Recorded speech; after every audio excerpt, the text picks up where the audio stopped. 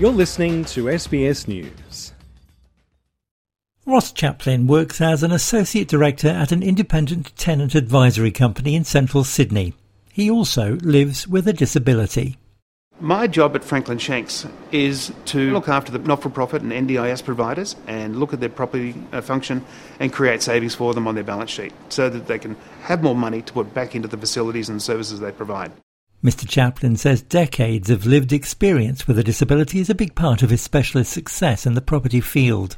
I have a particular empathy with the not-for-profit organisations because I am what I refer to as a club member. This is my people, this is my community. The 52-year-old moves quickly around the city office using crutches or sticks to support himself due to limited strength in his legs following a viral infection as a child. Guillain-Barré syndrome left me hemiplegic, which means that my left arm is about 50% strength, my right leg is about 2% strength, my left leg is about 20% strength, but my right arm is about 200% strength. I've just evolved for what I needed to do to get around on sticks. His early experiences growing up in Sydney's north taught him a lot about the access barriers people with disability face. When I was at school, in primary school and high school, I can emphatically guarantee you that there was no allowances made, no ramps. There was slippery surfaces all around. Improving access to public spaces is his job, and the willingness of his current employer to adapt the workplace for easier access has helped Mr. Chaplin remain employed there. Small measures, but with great impact for me. The door closer on the bathroom door has been taken off. Non-slip mats have been put down for me. I use my own car. I'm allowed to put a lot of expenses on a corporate card because they need me to be out there in front of people, which is where I'm most effective. Franklin Shanks CEO Mike Franklin says adapting the office is a small price to pay to retain a loyal and hard-working specialist. One of the great things about Ross is very forward-thinking. There's no doubt that his experience over the years has opened up the ability for us to advise more fully throughout the workplace. There's various legislation that covers disability access now, down to simple things like how wide should a corridor be, how wide should doors would be, access into the building with ramps and so forth. We advise a lot of clients on relocation strategies, and that is something that needs to be taken into account whenever we look at buildings for them. Improving access is something Australian Disability Network CEO Corrine Strauss is passionate about to help people with disability pursue successful long-term careers.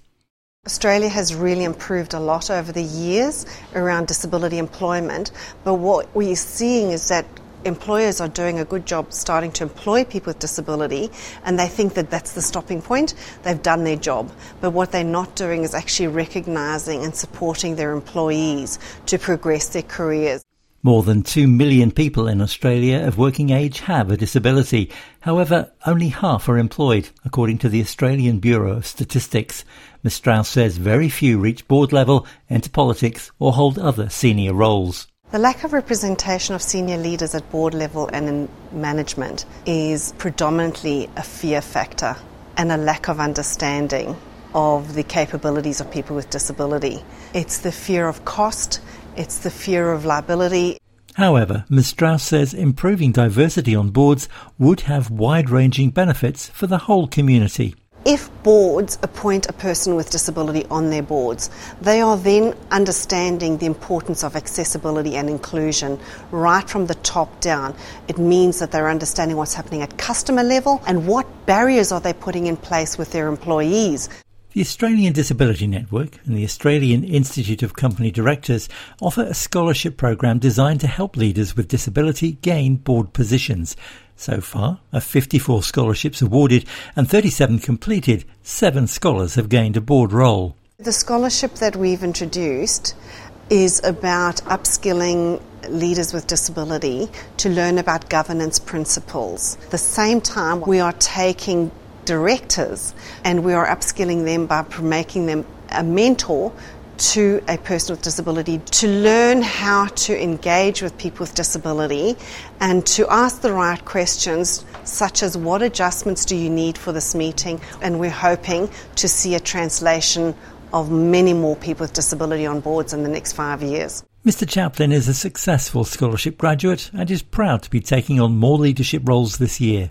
I sit on 2 access advisory committees. I sit on a property investment committee which is a paid position with a not-for-profit, and I'm going on to a board position in a not-for-profit in the Blue Mountains. Because I now associate with boards and very senior people within councils, I am regarded, I am sought out, I'm encouraged. There is endless data to say that a diversified board is a far more effective board. And if there's a diversified board, then there's going to be a far greater impetus and importance placed upon having a diversified workplace.